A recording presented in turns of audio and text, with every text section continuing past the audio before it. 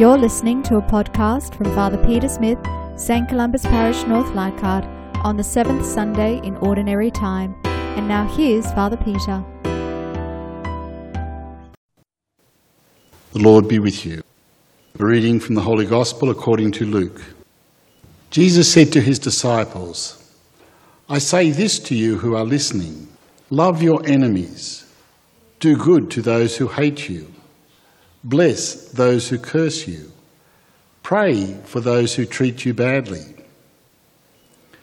To the man who slaps you on one cheek, present the other cheek too. To the man who takes your cloak from you, do not refuse your tunic. Give to everyone who asks you. And do not ask for your property back from the man who robs you. Treat others as you would like them to treat you. If you love those who love you, what thanks can you expect? Even sinners love those who love them. And if you do good to those who do good to you, what thanks can you expect? For even sinners do that much. And if you lend to those from whom you hope to receive, what thanks can you expect? Even sinners lend to sinners to get back the same amount. Instead, love your enemies and do good and lend without any hope of return. You will have a great reward and you will be children of the Most High. For he himself is kind to the ungrateful and the wicked. Be compassionate as your Father is compassionate. Do not judge and you will not be judged yourselves. Do not condemn and you will not be condemned yourselves. Grant pardon and you will be pardoned. Give and there will be gifts for you, a full measure, pressed down, shaken together and running over will be poured into your lap. Because the amount you measure out is the amount you will be given back." The Gospel of the Lord. Oh well, so that all sounds pretty easy to do, doesn't it? No problem at all. In 2019, I was on a study tour of Israel and Palestine. It was sponsored by the New South Wales Jewish Board of Deputies. As we're probably all aware, there's always been this tension since 1947 when Jewish lands were given back between the Israelis and the Palestinians. While I was there, I visited the Gaza Strip and Ramallah, went to a refugee camp, went swimming in the Dead Sea. That was pretty cool too. On the last night I was there, I was in Tel Aviv catching a flight out the next day. And for the first time in about 10 years from the Gaza Strip, they launched rockets into Tel Aviv. And so I'd been out to dinner with a few people, and just as we were coming home, all of the sirens sounded and 4 rockets were flying into Tel Aviv. They have this thing there called the Dome, which detects incoming rockets and automatically destroys them. And mercifully it did destroy 2 of the rockets, and the other 2 landed quite safely out of the urban area. That, my friends, is as close as I ever want to get to a war zone. But the thing that really sticks in my mind out of all of the different groups that I met and people that I met over there was a group called Parents for Peace. They were, each of them, people who had lost children in the conflict, who had been killed. The remarkable thing about them, though, is that they were both Palestinian and Jewish parents. And so the 2 people that I met, one lady was a Palestinian, one man was Israeli. The Israeli man, his daughter had been killed by the Palestinians. The Palestinian lady, her son had been killed by the Israelis. And they sat side by side and spoke to me about peace and what it meant to them. And there they were, sitting next to each other, knowing consciously that it was the other one's people who had killed their own child. What an extraordinary story of forgiveness. I don't know if I could have done that. I don't know if I could have been that forgiving.